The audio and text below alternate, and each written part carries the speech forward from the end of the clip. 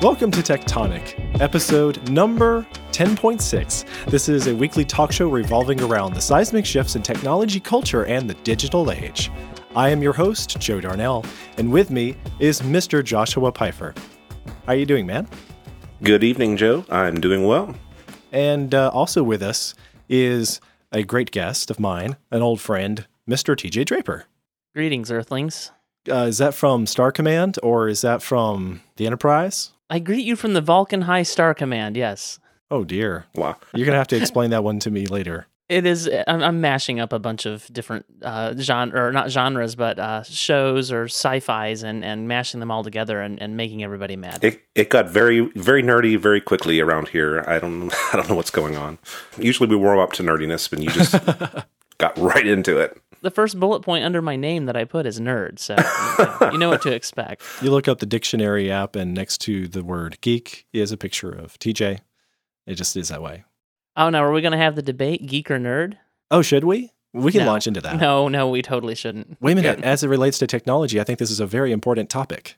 It's not in the outline, though. It's true. Okay, until next time, we'll add that to the outline for the next time we have TJ. And the reason we're going to have you this time around is because I got to know you a number of years ago when I happened across a technology review you had written for, what was it, appstorm.net? Yes. And I criticized what you had to say. You say that. I don't remember that, but you say that. Oh, I remember you coming back at me. No, not TJ. I don't I do would that. never. Yeah, I discovered the opinionated side of Mr. TJ, and it was a healthy experience. Is there another side? You made me think whether or not I wanted to continue reading the website, but it was worth it. And as it turned out, you were as much of a tech enthusiast as I was. You were using Apple computers, you were developing code, you were in filmmaking for an indie studio in the great state of Tennessee. That's true. Then we started a podcast together. Those many years ago. Many years ago. I remember it fondly, and I was so nervous. I was actually nervous reaching out to you to ask you to start a podcast with me. It was very odd. Why? Thinking about it now, I'm like, I you're nobody. No, I'm kidding. We were nobodies then, and we're still nobodies now. You know what's interesting, Joe, is I've known you for a little over 2 years now. We've been doing a podcast for over 2 years now, but I've... No.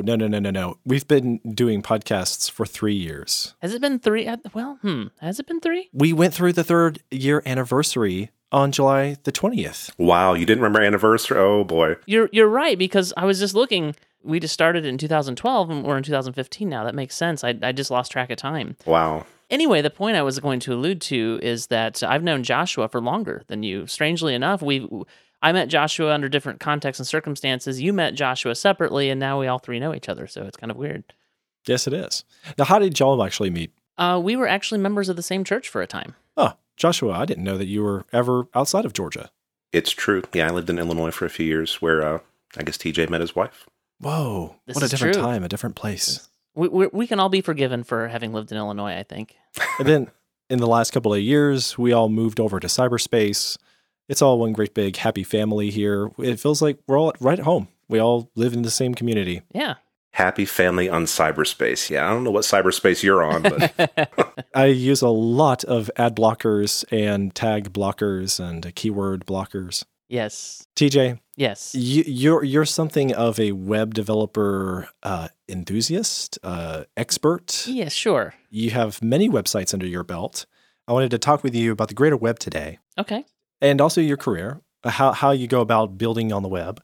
And speaking of nerdery, we'll go just back to the beginning. Like, what was TJ doing in the playpen with a telescope calculator and a what did they call them back in those days, Palm Pilots? How did you get started with technology earlier on? You weren't actually interested in a career involving code development, graphic design, or filmmaking when you were in high school, were you? No, I've been through very many different phases of my life. See, my family moved out to a farm when I was 14, but before that, we had like computers and I was always interested in them, but I had nobody to teach me how they worked, and I was too busy, with my entrepreneurial endeavors of paper routes and things of that nature. I had like a little dirt bike that I was rebuilding and stuff like that. So in a different way nerdy and techie, but we also had the computer and I was interested in that. I remember we had a Windows 95 box, and I remember that whoever we got it from had configured it so that it booted up into DOS and you would have to type WIN to start Windows, and I remember that very well.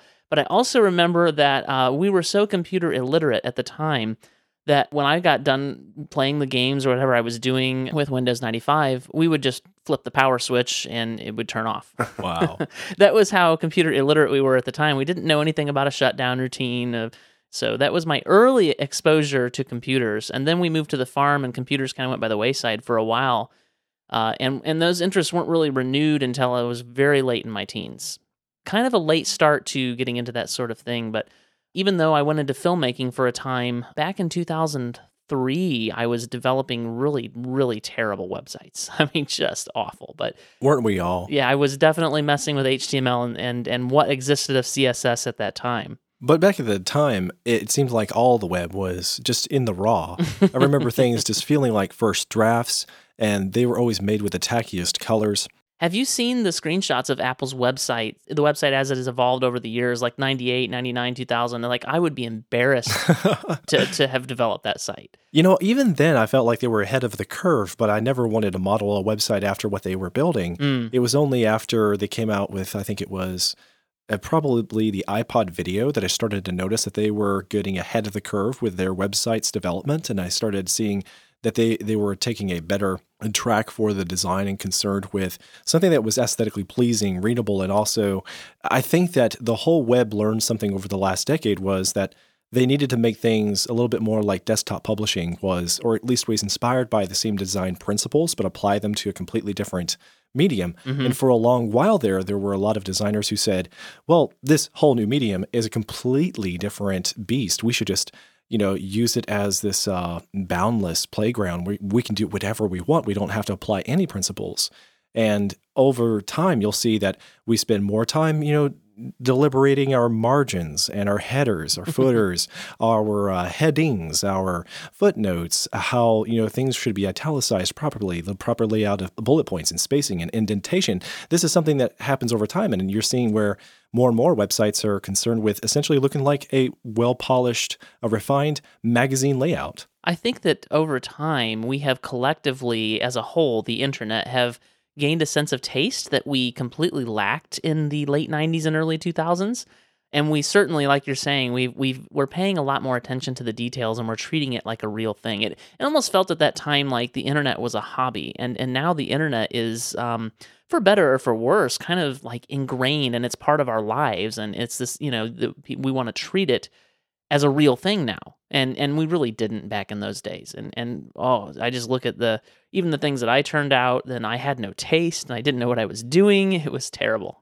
Now, it was also around the same time that podcasts were invented. I guess actually some of the earliest so-called podcasts go back to the late 90s. I don't know that you would call them that back then. No. I'm actually looking up. I'm trying to find when podcasts became a thing. I want to say it was around 2004, and they kind of started with this company, Odeo. They actually went on and started Twitter after Apple kind of took over podcasts. It was either like 2003 or 2004 when the word podcast became a thing.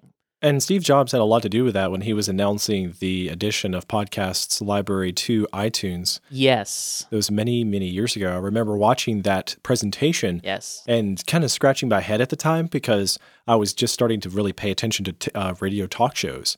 I was thinking, so it's like radio, but whenever I want to listen to it, only after I've downloaded it to my device, and then I have to sit in front of my computer to listen to it. That doesn't sound like fun. It didn't occur to me just how special podcasts were going to become. What we saw for years was, I think everybody wrestled with that problem, didn't really understand podcasts, and part of the deception was the name podcast threw everybody to think that in order to listen to one of these programs, you first have to have an iPod or an Apple thingy. And I still get that from people today. I was talking to a young man that is right out of college not too long ago, who is an incredibly polished young man. I figured that he would understand these things. And I asked, so what do you listen to, when you can, just when you feel like, do you listen to music or talk radio? What do you do?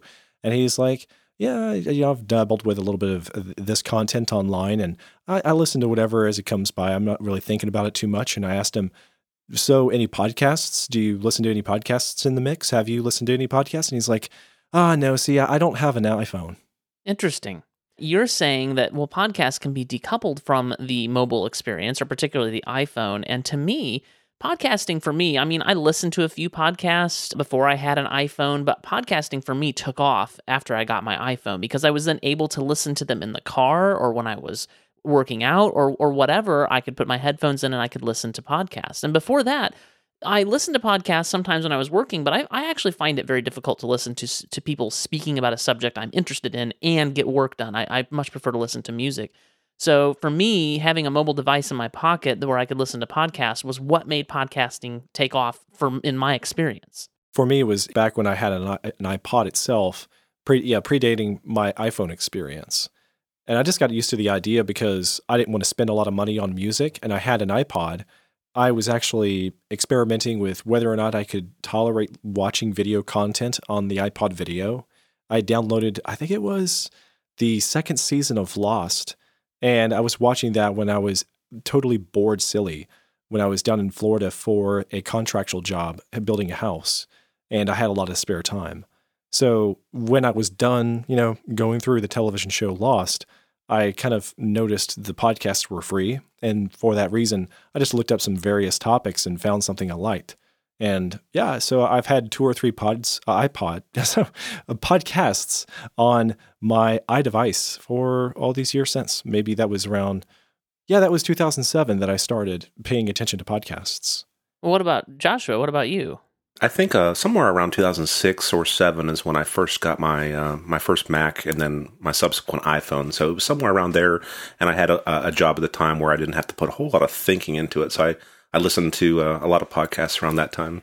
But then what along the way, though, TJ, made you think that you wanted to be a podcaster? Were you already in video media and editing and film capture? I've always had an interest in media of all kinds, which led me into my film career for a time and editing and being out on set and things like that. But I've always had an interest in all forms of media. And I used to, when I was a kid, I had this tape recorder and I would record things. And I also had a tape duplicator, it was basically a boombox with 2 things. One would record and one would play. And you could splice things together. And I got into editing in that very crude form of analog editing. And then I would splice my voice in, and I would make trailers for things. And then as I got into podcasts, and here I am, I know how to edit video. I'm really proficient in Final Cut Pro, and now obviously since I'm a podcaster, I've become proficient in Logic because that's kind of where my skills lie the most, is in the editing and putting things together and technical expertise. But I really got into listening to podcasts, which is interesting because I was never really a big fan of talk radio before that. I'd listen to it a little bit and it would just bore me to tears.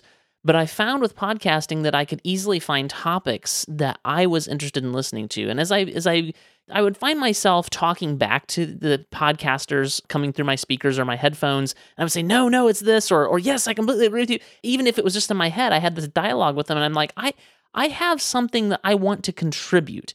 I have something I want to say, and I like the spoken word. I like recording stuff, and I like having the mastery of that technology. So that's kind of what led me into podcasting. And so then it just became a thing of, what do I want to talk about? Well, one thing that, Joe, you and I have a movie show where we talk about movies, and that felt to me like one area where I was having a hard time finding podcasts that I was interested in listening to. It felt like Blue Ocean. It felt like something that we could go and do, and not a lot of other people were doing, and I loved it. So that's what led me into podcasting. And they weren't at the time. I remember that. We saw that there were some very popular movie-related blogs. There were some YouTube channels that were reviewing movies, but it was still early days. We didn't have honest trailers or how it should have ended on YouTube. We had /film, and then we had mainstream media outlets that had the normal stuff you hear about the Hollywood life and marketing pieces that were translated into articles for the likes of big news outlets online. But besides them, there weren't that many outspoken. I mean, heck, there have always been bloggers that were talking about movies. I'm just saying that there weren't that many podcasters that were really developing a series of great reviews. Exactly. I was very excited to get on board with the idea. The point of entry was so much easier to get into. Yes. Since that time, you transitioned from your prior experience as a video editor and filmmaker into web development at Caddis Interactive. Yeah, so I'm a senior developer at Caddis now. That's my official title. I'm a full stack web developer. What does it mean to be a full stack senior web developer? I thought you might ask that. So a full stack, I didn't start out as full stack. I really started out as front end, and the full stack thing has been a long time coming. I actually started, as I mentioned earlier, I had dabbled in web development, and I really came to take over, even though I was technically an editor at the film company. I took over the website duties just because nobody else was doing it, and it's like, well, you've been, doing some HTML and CSS, so you're going to have to start taking over the maintenance of that. So that's kind of how I really got into it, and that's what led to my current job, really. But so full stack means that not only do I write the HTML and CSS and I can handle the front end stuff, but now I write a lot of PHP, which is back end code. That's telling the server how to serve things. That's doing stuff before it ever gets to the browser. I say full stack. I still am not like, I don't start web applications from scratch. I typically build on a CMS, but I tend to get my hands dirty in a lot of back end code. So that's what it means to be full stack. And would you like to develop your own CMS? Is that something you want to add to your skill set? I would love to do that someday. I feel like that may be a few years out, and there are plenty of CMSs. Honestly, there are at least 3 right now that I love, and WordPress is not among them. I was waiting for you to take a breath so I could throw that in there. Honestly, I'm not a big fan of WordPress either. I figured that there had to be a number of us out there who are opposed to it. Is it really still the most popular platform there is? It is by far. When you're talking about taking something that runs on the LAMP stack, which is Linux, Apache, MySQL, PHP, that's what LAMP stands for. When you're talking about something that runs on the LAMP stack that is not a hosted solution, you're pretty much talking WordPress. That's what most people run because that's what it's become the Windows of content management systems. And if you're doing custom development, WordPress is not really the best thing there is. There's Expression Engine Craft, there's Statamic if you don't want to go with a database. Like there's a lot of options out there that are far better for custom development. But these are things that I would say the market out there never even gets exposed to. Like they never bother to learn these things, understand these things, and everything is changing so rapidly that as someone who has experience dabbling with various platforms, I just ask myself, like, what's the point? Should I actually get familiar with the things behind the in the backside, or should I just pay attention to these seas of change? What's becoming popular, or what seems to be broken when I just try to log in and create an account for the first time? I would say you as a designer, Joe, which is how I know you, what you, a lot of what you do. I know that you're obviously doing a lot of podcasting and other technical work now, but you do a lot of design work. And I would say as a designer, you don't need to know about these platforms, or at least you don't need to be that familiar with them. As a developer, I think that, I should, and anybody else who is a custom developer who develops custom websites should know what your choices are. We have a couple guys at work who will do WordPress, and we manage some WordPress sites, but I tend to manage the Expression Engine and Craft sites. So you wanted me to tell you more about what we do at Caddis, right? Yes, please. So Caddis is technically an ad agency, but our development team is by far the biggest. That has been the case. I have seen it at several other agencies. Yes, we do other ads and magazine things and what have you, but in today's age of computers and internet and them old internets, your website is your most important thing as a company, and we love to partner with anybody who wants to partner with us to help them build their brand, and that mostly means via online things. One of the sites that I had the great privilege of working on over the last 6 or 7 months, I completely redesigned. I didn't do the design, but I did all the development, and Tyler was the lead designer at Caddis. He and I did redesigned the Whitetail Properties website. There's now a component of it where you log in and you can favorite properties and you can get notifications on your phone because there's an app, and I did a lot of the back-end design for that, work for that as well, integrating with Expression Engine. So you will get a notification on your phone when one of your properties has changed price or it's changed status or whatever, or you can save searches, and when a new property becomes available that meets your search criteria, you'll get a notification. So it's a really powerful, tool that goes along with all the branding that we've done for Whitetail Properties. So something I noticed about the website for Whitetail is how you have integrated video content. There's links to downloads on the App Store and Google Play, and then you have built in I guess these are Google Maps or maps of some kind of web app. Yes, the maps are a huge component on the Whitetail Properties website. If you click on the Properties tab, you'll see like we have markers and pins and everything for all their properties. It's beautiful. It's a brilliant Yeah. layout. This is just what I want the internet to be like. And when you click on a state, for instance, it will zoom into that state and it will show you an outline of all the counties, and it will give you the pins of where they are on the map. And so the map honestly took a lot of my time in interacting with Google's API and just learning how that worked. I'd never done a lot with Google's API before, Google Maps API before. Well, this goes back to what you were saying earlier, how you were interested in video media and how you were also, well, in general, just interested in like all the various media outlets that there are. This is what the internet represents today. The internet is not just text or audio or video or programs. It's all of the above. They've been integrated, they're side by side. You never know when you're on a website or on a web app or in a client. It's beautiful. I love it because the seamless experience basically caters to getting things done or just enjoying entertainment to the fullest when you happen across a great website that's about whatever your nerdy interest is.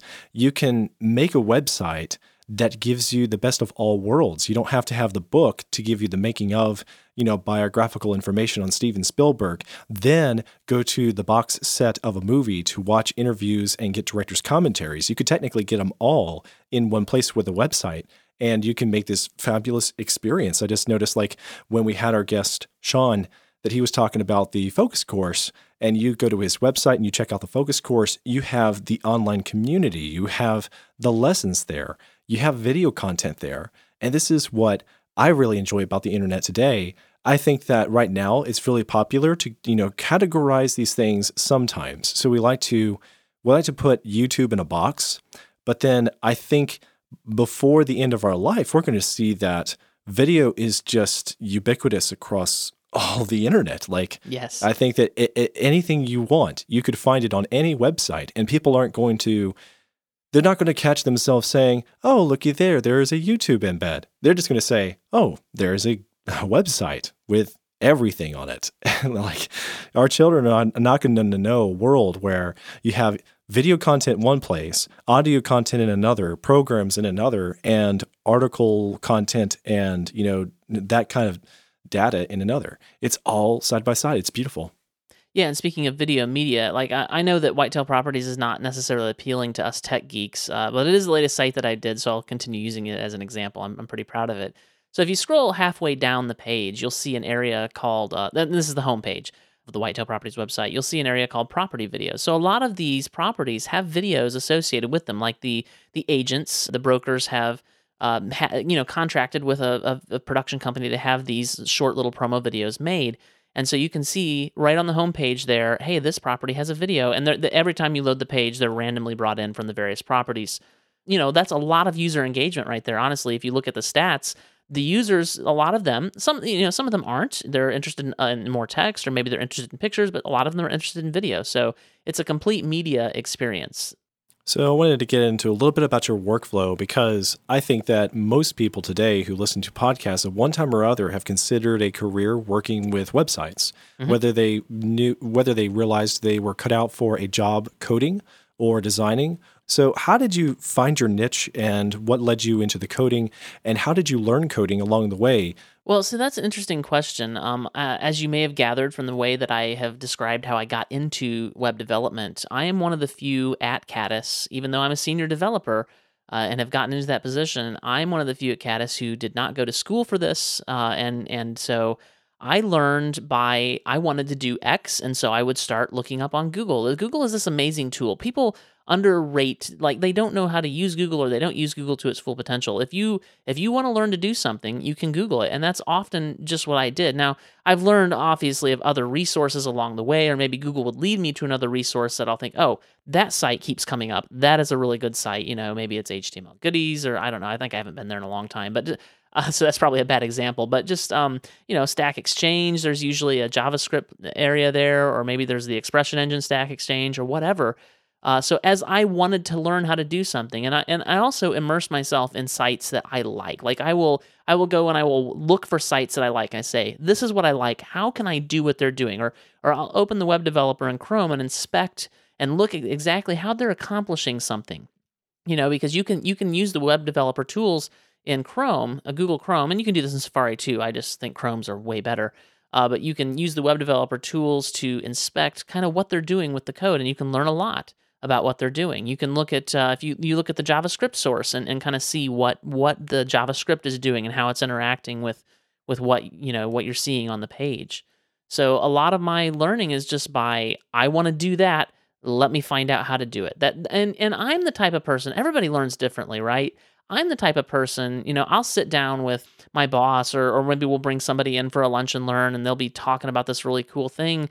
And I'll think, yeah, that sounds great. I love what I'm seeing, but I won't actually learn how to do it until I get my hands into it. And then I'll actually know what questions I want to ask.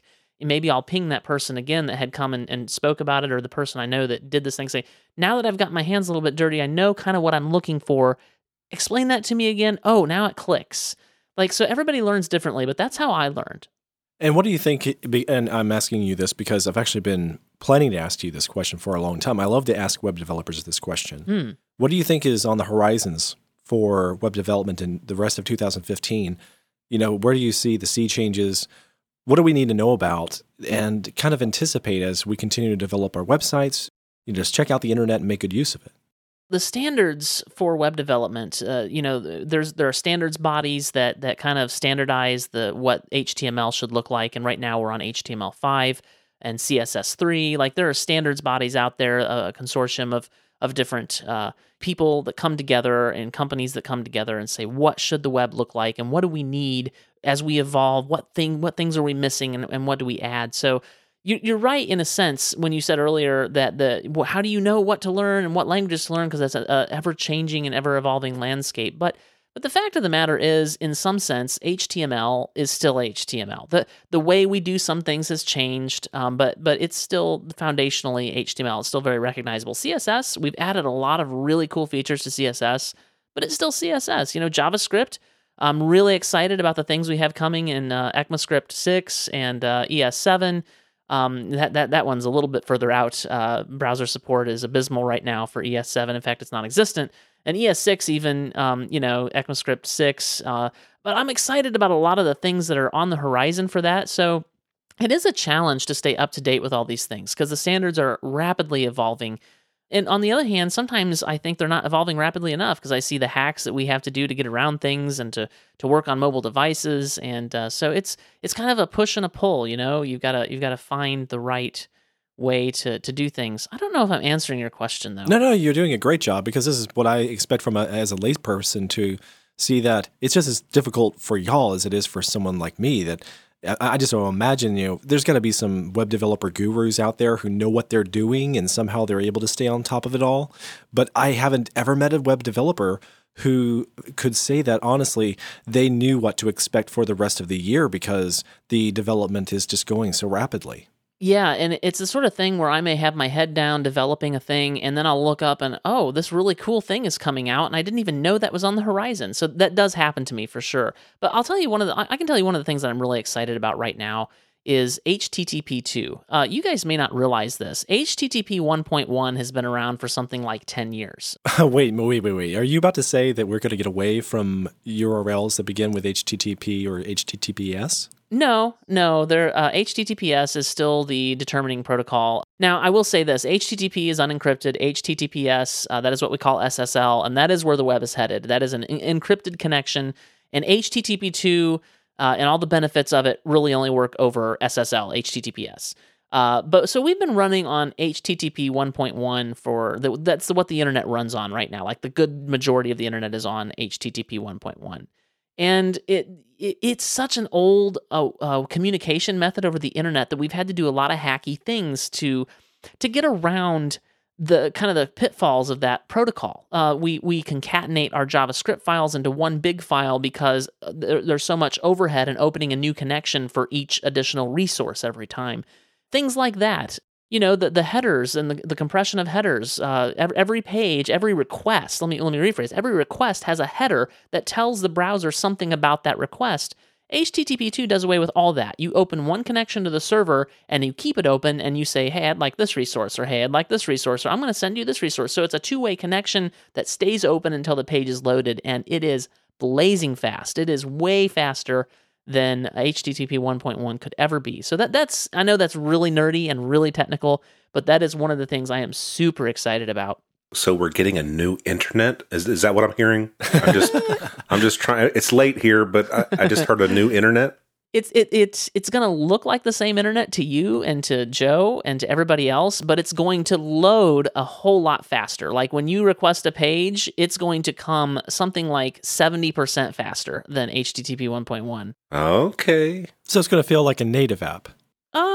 I don't know if we're there. Even though I'm a web developer, I'm still a big fan of native apps. But even so, with native apps, a lot of native apps now, they have internally in the app, they're requesting resources from the web all the time. And I believe, though I haven't heard a lot about this yet, I can only imagine that this sort of protocol is going to help them out a lot as well. One of the problems that we've had, though, and this is still a problem we face with IE8, interestingly, IE8 usage, Internet Explorer 8 that came with Windows XP, you may remember, that's the last version that Windows XP supported. I remember. I still use it at work. One of the problems is that Internet Explorer 8 is not an auto-updating browser, and a lot of people are still stuck on Windows XP, and it's not what we call an evergreen browser, and we're still dealing with the fallout from that.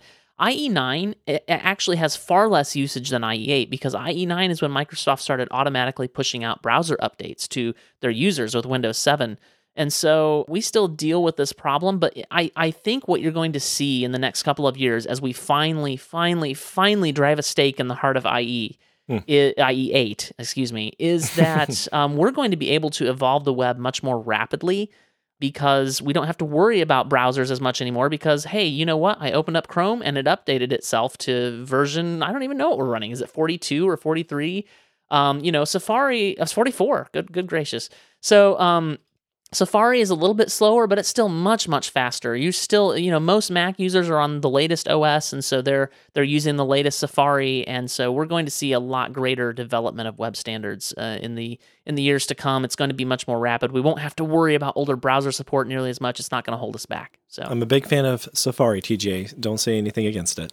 I don't have a problem with Safari in general. I mostly keep my mail open in it because I like to keep my mail separate from my general browsing, and I've moved pretty much to online mail. I use Google Inbox, so Safari is a far better browser than Firefox, for instance. So, and you pointed out here too that you were interested to see what Microsoft is doing with their latest browser. Is that true? How do you see the differences being with Microsoft Edge? And when you say it's a better browser, should we consider it equals with Google Chrome and Safari? How would you define it? Chrome is on top for me because I'm a developer and I love the web developer tools in Chrome. There are so many good things. Yeah, it seems to be that Google Chrome thinks in the best interests of the developers in general.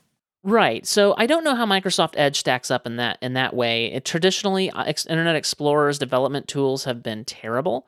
And I really haven't played with Microsoft Edge's development tools. But as far as the rendering engine, it looks like Microsoft actually is giving a care about web standards. And so we don't have to do these crazy, awful hacks to try to get our web pages to work in Internet Explorer because they're supporting the latest standards in the same way that every other browser renders it. Microsoft Edge is going to render it the same way. And so that's a good thing for everybody, I think.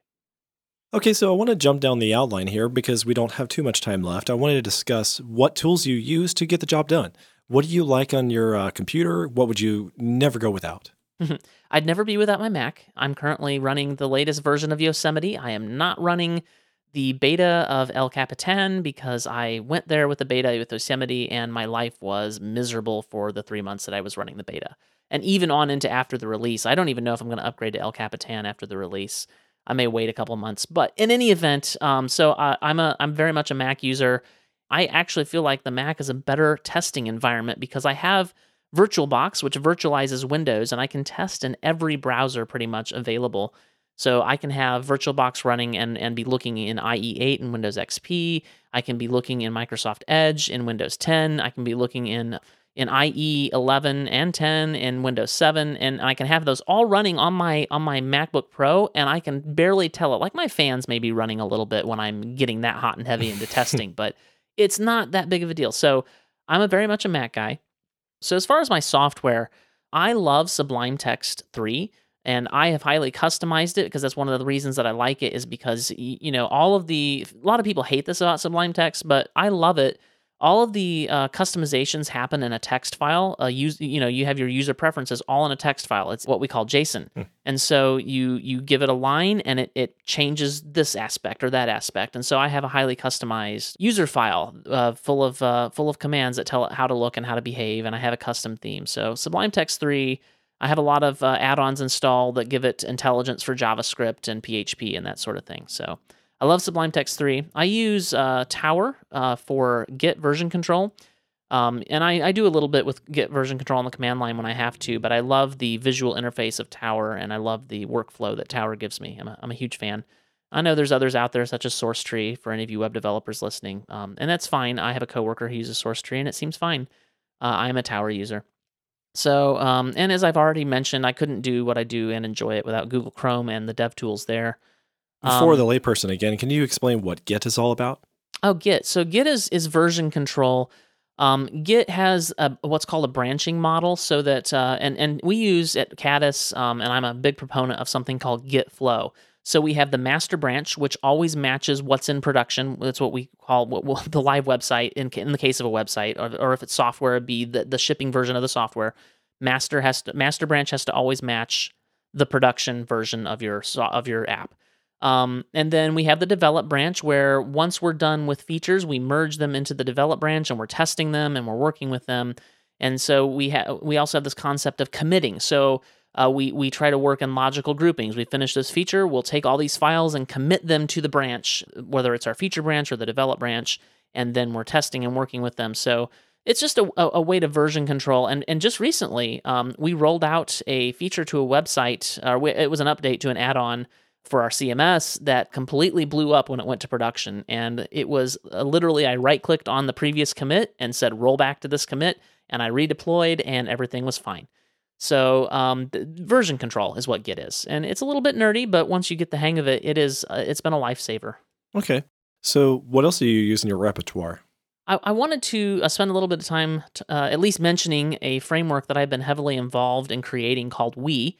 It is wepower.com. It is a CSS and JavaScript framework that makes no assumptions about the way you want to build a website, but it has a lot of powerful tools for custom development and for responsive development, a lot of JavaScript tools, a lot of CSS. It's a less framework on the CSS side, so it uses a lot of less mix-ins, and it's very powerful.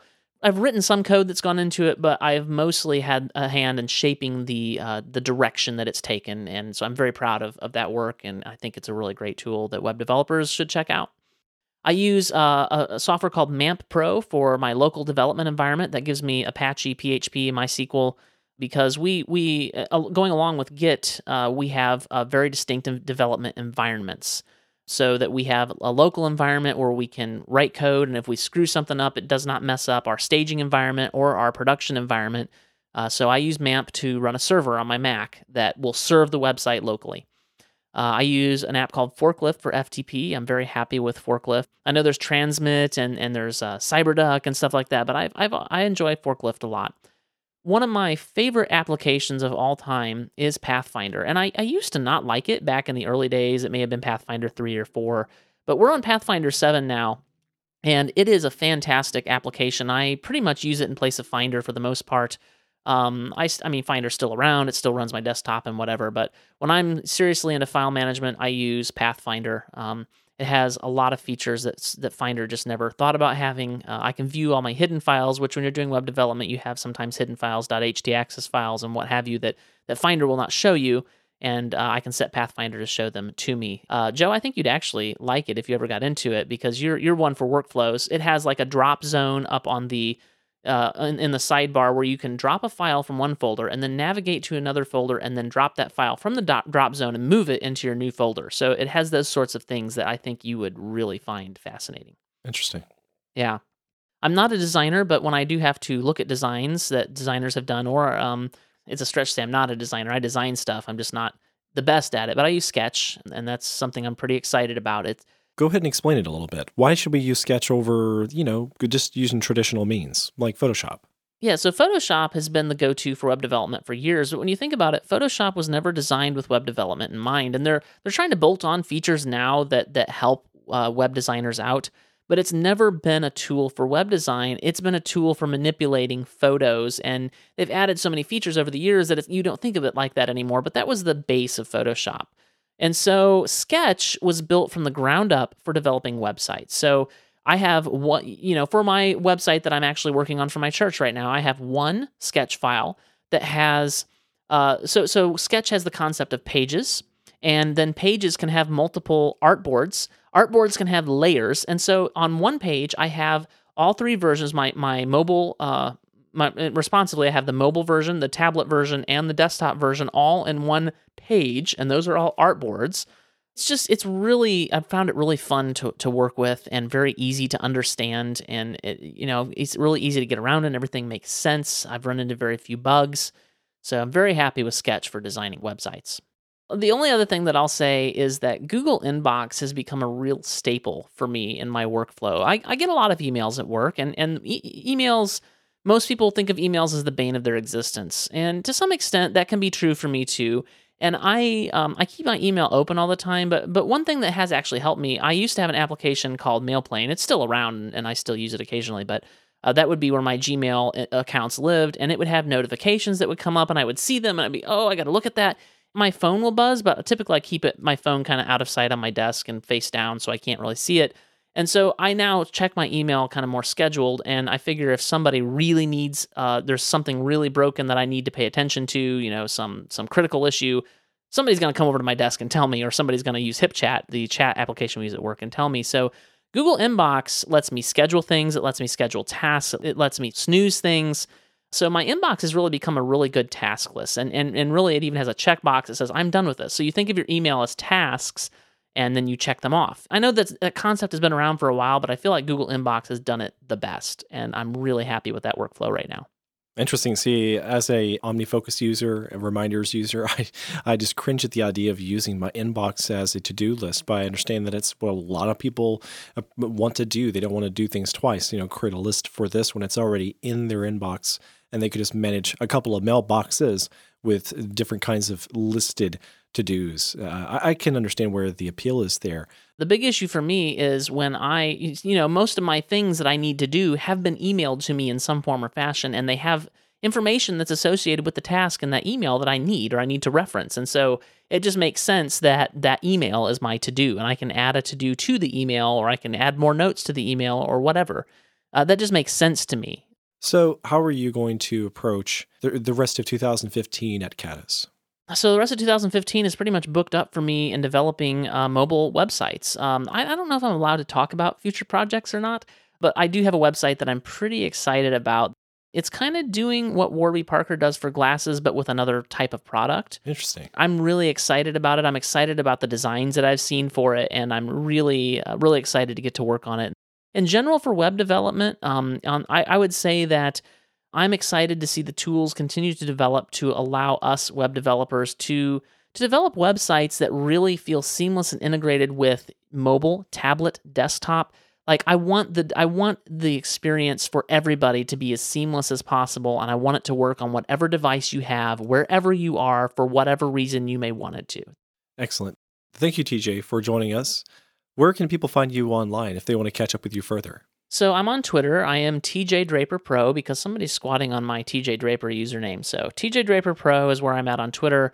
For another 5 episodes, you will find me podcasting at MovieBite.com, and then I'll probably go radio silence for a month or so while we're working on some other cool things. But MovieBite.com is a good place to catch up with almost 150 episodes now of what I think is a great podcast. If you are interested in my company, you can go to caddis.co. TJ, I really have enjoyed many of the great episodes of MovieBite. All the great episodes, yes.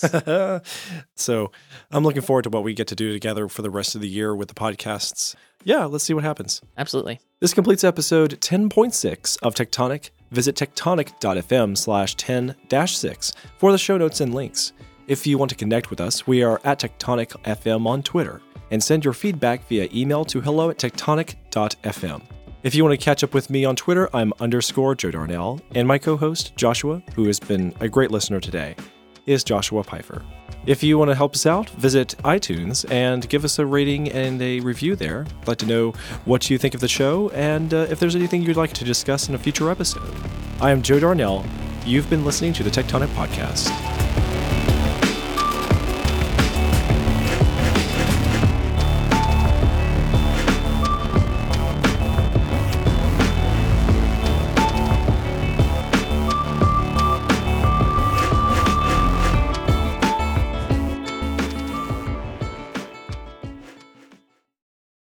I feel like if I don't have an outline, I don't know what to talk about.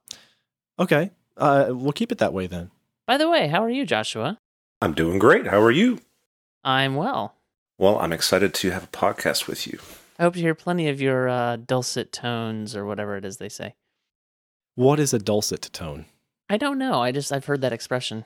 That's supposed to be a compliment or a insult or a passive aggressive. Could be very sarcastic. Yeah, probably. Could be an insult. Let's see. A sound or voice so gorgeous you just have to listen to it again and again, no matter what. So sort of like sultry without being sexy. All right.